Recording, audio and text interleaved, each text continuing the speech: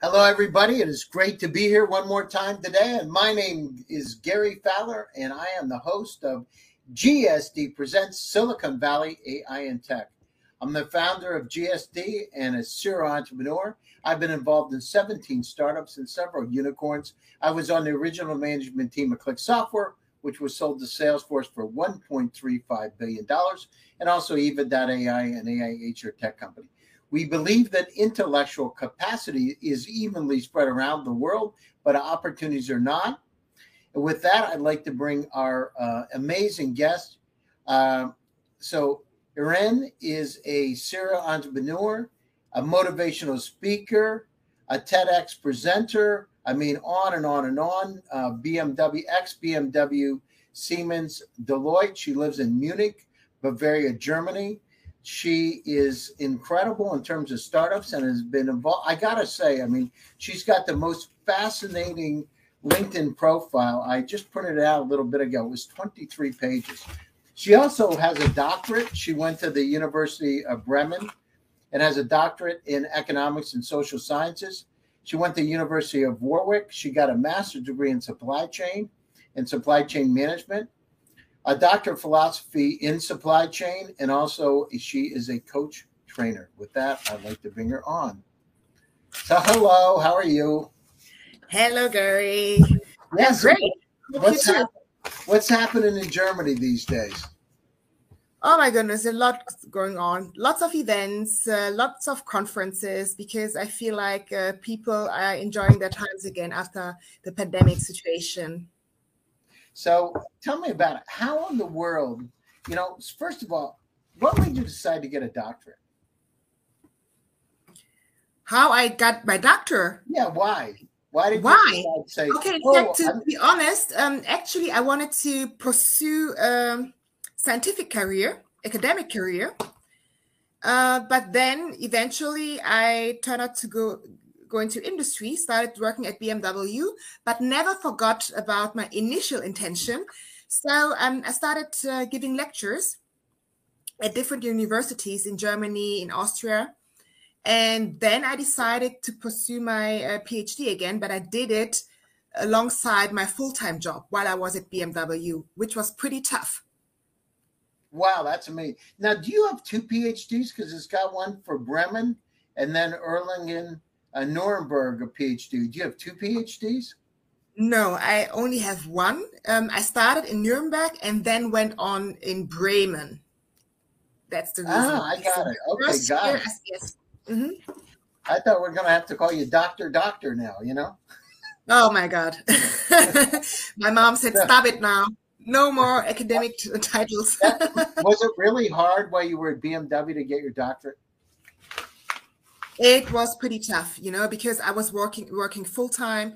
I've been always side hustling, like entering the startup scene in the German speaking area. And then also doing my PhD on top was pretty intense. I had to make lots of sacrifices, to be honest, And if people ask me if I would do it again, probably not. I would already start building companies. So I have a question for you. You worked at Pioneer Electronics.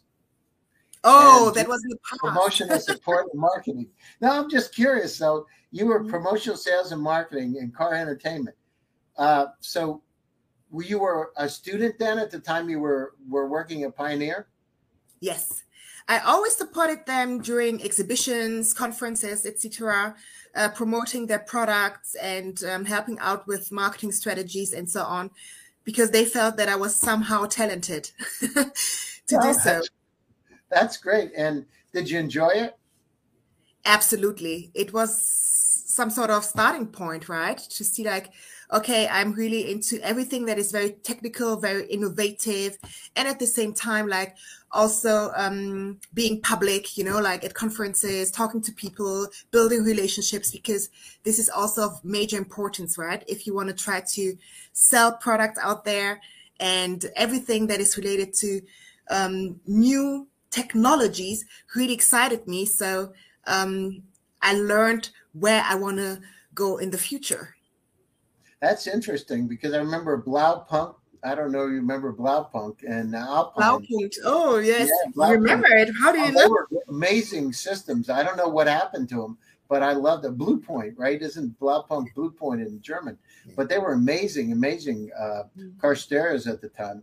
So yes, absolutely. Also, Pioneer did this amazing flat screens, but now they're not producing them anymore. Huh. Wonder why that is. Interesting. So you went to Amazon. What made you decide to go to Amazon in vendor management? Actually, when I finished my studies, it was pretty much by the end of the financial crisis. And I was, in fact, looking for a job in the area of vendor management, procurement, supply chain management, logistics.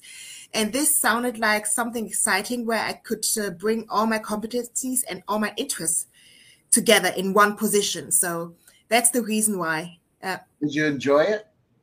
Yes, absolutely. It was something totally different for me to work for an American company, because in the past I used to work a lot for German companies, I think also one Dutch company, and of course Pioneer, Japanese company.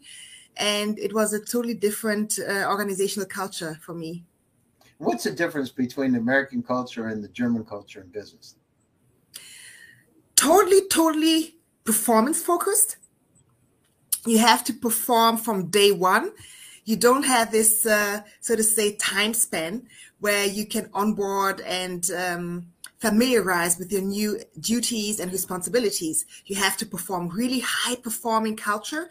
And it felt as if everyone was very high potential, you know?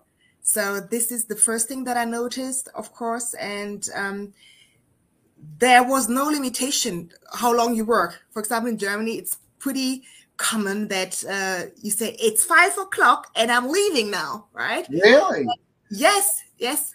Most traditional German companies, but at Amazon and other American companies I experienced, there's no such way, you know? You can work until 8, 9, it doesn't matter, you know? Really interesting. So it sounds like working for the German company is better in terms of quality of life.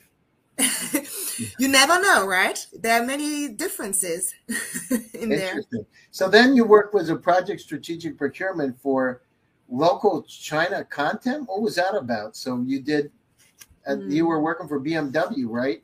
In the Yes. BMW 5 Series. How was that? It was amazing. You know, I just started, I was mid-20.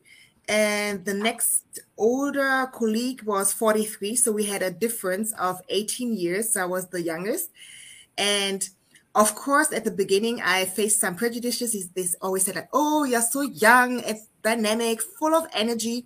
Of course, you think you can change the world, but just do it a couple of years, it will change, right? However, my main role working at China localization was maybe for the audience to better understand the context. In China, when people drive a BMW, they don't drive it themselves. They have a chauffeur. So they're sitting at the back. So those cars are a bit longer than the traditional models that we sell here in Germany. Really? No, I didn't know that. That's interesting. Yes, absolutely. Even in the 5 Series, they're longer? Yes. The 3 Series, the 5 Series are longer, much longer. Even the 7 Series. And I was responsible for the 5 Series. That's really interesting. So now you stayed there 5 years. Did they give you a deal on a BMW? No, unfortunately not. Maybe I should have better negotiated. I was going to say, you know, the U.S. car companies, a lot of times they give their employees really good deals. Mm-hmm. So you that has changed, you know. That's in fact, when I started, I got the new contracts. We don't have the contracts that people used to have 20, 30 years ago, you know. And the interesting thing is, for example, you also have like 35 hours contracts, right? At BMW. And it can also happen for people who started there long time ago, that once they can't get higher salaries anymore, they reduce their weekly hours.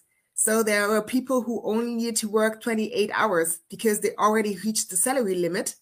So they had a very good work-life balance. Oh my God, that's great. I love it. It didn't apply for our new contracts, right? So wow, so you could be a BMW, work 28 hours a week, and that's it. 4 days, and you can have the rest of the time off. Yes. definitely. So did many people, right? So they only worked like 3.5 days a week or so. But in fact, those were people with contracts from 20, 30 years ago. Wow, that's amazing. I didn't know that. So, as you fast forward, you went over to Siemens. You spent 1 year there as a senior consultant. So not a lot of time, but then you went to Deloitte. So what made you decide to go into consulting? You went into strategy and operations. What made you decide to do that? Yes, in fact, because I noticed that I want to work more strategically. I want to implement new initiatives. I want to have an impact, right? And with the job that I did beforehand, it wasn't possible, because everything was slow, and we didn't have such a open culture for innovation. Nowadays it has changed, definitely, but at my time it was pretty tough. You were always fighting to get concepts and new strategies through, because of course you had people, which is pretty common in German companies, that you have people serving there for decades, and they're really reluctant to change things, and want to keep their work-life balance. So I saw it as an opportunity, because I've been working at different projects with consultants together. I thought, oh, that might be potentially something for me as well. So that's why I went to in-house consulting. And there I noticed that it's pretty much the same as if you were just performing normal activity, because in-house consultancy is totally different to being an external consultant, because they still consider you as one of their colleagues, so it's very difficult for you still to make some changes. That's what I noticed when I worked at Deloitte, because I had major projects, for example, for the European Central Bank, or for investment companies, and it was a total different experience for me, but very exciting, I have to say. Interesting. So then you went to Faster Capital. What made you decide? So you go over, helping startups get up and running, but what made you decide to go over to Faster Capital? So you're regional partner and business startup consultant. What made you decide to do that? Actually, I wasn't employed there. It was one of my side hustles. I was there on a contractual basis, like a partner, as you know, for example, also for Startup Network. I'm not employed there, but I do it alongside my actual activities. So in fact, they approached me, because at that time I started entering the startups ecosystem in Germany, and then they were looking for a strong partner in Germany, and that's why I said, yes, why not? Just give it a try, right? So at that time, I was also already working as an expert advisor for the European Innovation Council, etc., which was also very, very exciting. And because when actually I applied there, and they asked for many different requirements, and I didn't fulfill, I think, 80%, only 20%, but I still applied, which is pretty much of a difference between me and other female entrepreneurs out there, because when they see like, oh, I can only reach 20%, no way I'm going to apply. And then I said like, no, actually, I want to do it. I have a passion for it. I don't care. One requirement was, for example, I needed at least 12 up till 15 years of experience, and I only had like 6 or 7. I still applied, Wow. And they asked to be in the startup ecosystem already like at least 10 years. And I was just like 1 or 2 years, but I didn't care. I just applied. You got it. Yeah. And you got it. That's amazing. So then you did that. And now, why in the world did you want to go to, you went to Bits and Pretzels, you did that for startup events, but the Global Business College, what made you decide to become a lecturer? Oh, I already started being a lecturer while I was at BMW. I started at the University of Munich, Applied Science. And it was pretty funny because I was below 30 when I did it, and I didn't have a PhD, because most of the universities in Germany ask you to have a PhD. And most of the time, I don't know, you're mid-30 when you start doing it, right? And And I also got an MBA module, which is also quite exceptional, you know. So again, here I didn't I didn't fulfill the requirements, but still they took me because I had a trial lecture in front of, I think there were 3 professors, and there was a class with students, and they all voted for me. So they said like, amazing, exciting, so do it, right? And then people came up to me and said like, oh, you've been already lecturing, you received great evaluations. People kept recommending me as well. Most of the things I'm doing right now is because people from my network recommended me at the end of the day. So the good thing is always like to have the first foot somewhere, and then when you're good at something and people perceive you as being competent and professional, more and more assignments will come to you. Wow, that's what great. I experienced, in fact. So then you became a Munich University of Applied Sciences lecturer too. Yes, also in Salzburg, other cities in Germany that people might probably not know, but that's the way it went. Well, it sounds like you're pretty active. You were at LinkedIn Local doing community events. Yeah, we are the first ones, by the way. Really? Many times I've been the first one. It's pretty exciting. I don't know, but I think I was also the first Black female working at BMW, not as a secretary. Wow, that's great. Well, congratulations. And being an engineer.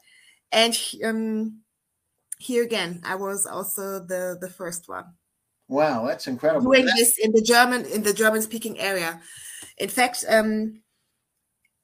yes, it started, I think, in the UK, in the US, and then we said we're gonna do it also for the German-speaking area. And so, since I live in Munich and it's the headquarter of the GSA region, yes, I teamed up with a partner, and then we started doing these local events, supported also by the managing director of the GSA region at that time. I mean, you seem really, really busy. So what do you do for fun? What I do for fun? Yeah. Yes, I love meeting my friends, going out, having a nice dinner, and I love to travel, and I travel a lot. But unfortunately, I don't have so much time to always walk around and see a bit of culture. I love architecture. I love working around my home, like decorating it. Yes, working on furniture. Processing furniture. I love that. I also enjoy cooking. I love cooking for friends. And what I can't do is to cook small portions. It always gets big and big and big and large because I grew up, I was the eldest in of my siblings in my family. And so I'm only used to cook for a lot of people, you know? So when I try to cook for 1 or 2 people, it's always a lot. So I call up people, say like, I still have lots of food, and they all come over and eat. Now, do you cook German food, or what kind of food do you like to cook? Actually, I like to try out lots of things, but my favorite dish would be African and Asian. And sometimes I just try to mix it up, you know. I'm very creative cooking. I don't cook by recipes. Many people say like, yeah, I'm gifted in cooking because I'm just trying out stuff. And sometimes when I go somewhere and eat something, I can tell you how it has been cooked. Wow, that's amazing. So you're like an inside cooker. And, you know, so tell me a little bit about what's happened in the German startup ecosystem today, and specifically in Munich. I mean, do you see companies starting to, since we're coming through COVID, do you see more companies now? What's happening with the ecosystem? Yes, absolutely. Munich is progressing, and some people are even, yes, assuming that it might take over Berlin, because people are saying like, okay, Berlin was pretty much B2C focused, and most of the business models are already out there. So more startups are trying to go to Munich because here is the B2B industry. Most of the large corporations are here, even the ones from the US who have their headquarters, German headquarters or European headquarters in Munich. And it's pretty exciting to see how it's flourishing. And of course, we live in Bavaria. It's the richest state in Germany. They are putting lots of investment, lots of money into the Bavarian ecosystem. So it's pretty much growing, right? And we can already see Munich being among top 10 of the startup ecosystems in Europe, which is a great advancement. No, that's great. No, I love it. Actually, James Mister, who's one of the Bavarian representatives in the U.S., American actually, and I've spoken at a number of his events. It's just incredible what's happening in Bavaria. Yes, absolutely. And what I really, really like about the German ecosystem, they are strongly trying to promote diversity here, which is pretty important, maybe for you to know, I don't know how it is in US, maybe you can tell me, but we currently have only 16% female founders and only 8% female investors, right? I don't know if you can recall the event that I started in cooperation with Startup Network and Svenja Larsen from formerly known as Prime Crowd, this hashtag 25 to 25 with the aim of increasing the number of female entrepreneurs and founders from 16% to 25% by 2025, and it's very amazing to see that many people out there have been following this hashtag. We even have the Female Business Angel Association in Germany who follow this hashtag, and many other successful entrepreneurs, and the support system is pretty good, but I think it's only the starting point, because right now we're focusing on gender diversity, but there are also many other diversity dimensions to consider. For example, I'm strongly also promoting with Joint Generations the age factor. I've been visiting Bertelsmann Stiftung. It's one of the largest foundations we have here in Germany. And we've been talking about what kind of relevance your age has when you want to start a business, right?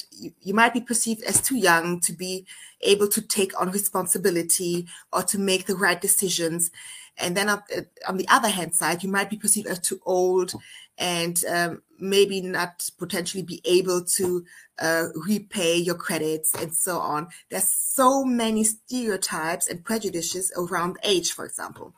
And then next we have, of course, the cultural background. And I've recently read a study where they said that I think nearly 80% of founders are Caucasian, Well, I mean, the thing is, it's, we have about a third of our companies are from Africa today in GSD, the current cohort. And we're finding, there's 1.4 billion people in 54 countries, and places like Nigeria that have 260, 255 million people. It's a burgeoning economy, and people, you got to go where other people don't go. So you go to Kenya, Namibia, Zambia, Ghana. I'm just talking about where we have companies. Congo, all over. The situation is, and it's really interesting too, because a lot of the founders have repatriated back, but they've gone to Stanford or Harvard or MIT or Oxford. Haven't seen many from Germany, but I've seen them come. One, actually. I've seen them come back to the home countries because there's so much opportunity that's untapped. It's unbelievable. Absolutely. And, and the other thing is, you're right. We say intellectual capacity is evenly spread, but opportunities are not. It depends on the cohort. Anywhere from 30 to 40% are female entrepreneurs, but we need to have more of them come out. They need to also get out and get into the ecosystem, which you're doing. And I'm really, proud of it. The other thing is, we got to work together. We have so many challenges on this planet today: war, 200 active conflicts around the world. And we all know what's happening in the Ukraine. We got to figure out how to work together to solve these complex problems: global warming, climate situation. We've got to look at population increase from 8.1 billion to 13 billion by the end of the century. We got to look at, we can't even get a roll of toilet paper during the pandemic, and yet we have quantum computers. What's wrong with that picture? The supply chain's broken. We get an insight. At the same time, we've got 6 billion Earth-like planets in the Milky Way galaxy, estimated 2.2 trillion galaxies in the universe. We got a lot of exploring to do, and we need to figure out how to work together instead of, how to try to always, get into the middle of situations and create adversity. We got to figure out how to work together, and we have to do it. It's not like we have a choice. By 2050, we got to double the food supply to feed everybody, and we can't increase the number of cows because 26% of the pollution is methane gas from cattle. Like, okay, let's work on plant-based protein. This is, listen, I grew up on a farm in Pennsylvania. So on the farm in Pennsylvania, we had simple rules: milk cows, detassel corn, get up early in the morning, work hard, those kind of things. And we need to figure out how to work together, how to help people to be able to feed their families. And, if you can feed your family, you're not as likely to go, in my opinion, to go to places like Boko Haram or ISIS because you're taking care of your family. Let's work together. It's not easy, right? We're only here one time, right? Let's go down through most religions. We believe that, but we need to go down through and figure out how to make this help each other. And if we help each other, everybody lives better. You're able to meet with your family, take care of your family, take care of your friends. And let's do that. Let's make the world a better place. That would be awesome, right? That nobody's excluded, because we can only make our future work if everyone is part of it, no matter what age, what gender, what cultural background, what social background, whatsoever. This is so important. I agree. So what you're doing is incredible. And, we're fully supportive of what you're doing. Listen, we're coming up to the top of the hour. I want to find out, Lo, tell us what you're working on today, and for our audience out there, how they might be able to get involved in it. Oh, there's a lot going on right now. Pretty much at the end of the year, we are here right now. So at the moment, I'm supporting several startups in their branding, in their marketing strategy, in particular in the social impact area, because I have a passion for that. And then also, I'm also in the advisory and probably also potentially in the next couple of weeks in the supervisory board of a scale up that is doing amazing things, like to I can't say so much, however, but it's it has to do with representing the underrepresented and bringing them forward. And those are things that I really like doing, because in the past I was always happy when I worked with corporates together, for example, right? Like educating them in corporate influencer strategy, like showing them how to turn their employees into value and brand ambassadors of the company. But it wasn't enough for me, because I said, like, oh, I have this great network. I'm a relationship builder, and I've learned a lot through my time being at corporates, working for associations, working at university in research and so on. And I should be doing something that has an impact, right? Like to support society to progress further. And what I'm also doing, of course, because I have myself an African background, that I should also try to help build up the African ecosystem. And that's what I'm heading towards to step by step.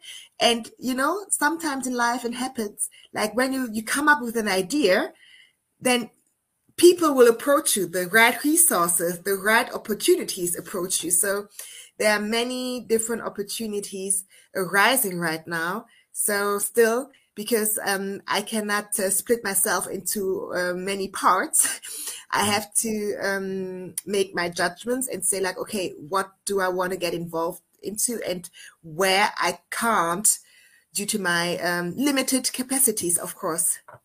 No, well, it sounds like you've got a lot of things going on, and it's great you're supporting the ecosystem. It's great you're working with impact, and it's great to be able to make this world a better place by bringing female entrepreneurs and the disadvantaged together, because that's where the real growth is. So how do people reach you? So if they want to is it LinkedIn, Facebook? What's the best way to get a hold of you? Of course, the best way, they can reach me on Instagram and Facebook, but LinkedIn is my number one platform where I'm the most active, because Still, I'm operating in the B2B sector, so LinkedIn might be the best way All to right, reach. sounds good. Listen, I want to thank you for taking time out of your busy schedule to join us. It's always great to see you, and Thank you so much. thank It's you. been, yeah. So thank you. And to my audience out there, thank you for joining one more time. GSD presents Silicon Valley AI and Tech. And my name is Gary Fowler, and I'm your host. I'll be back for another exciting edition next Tuesday.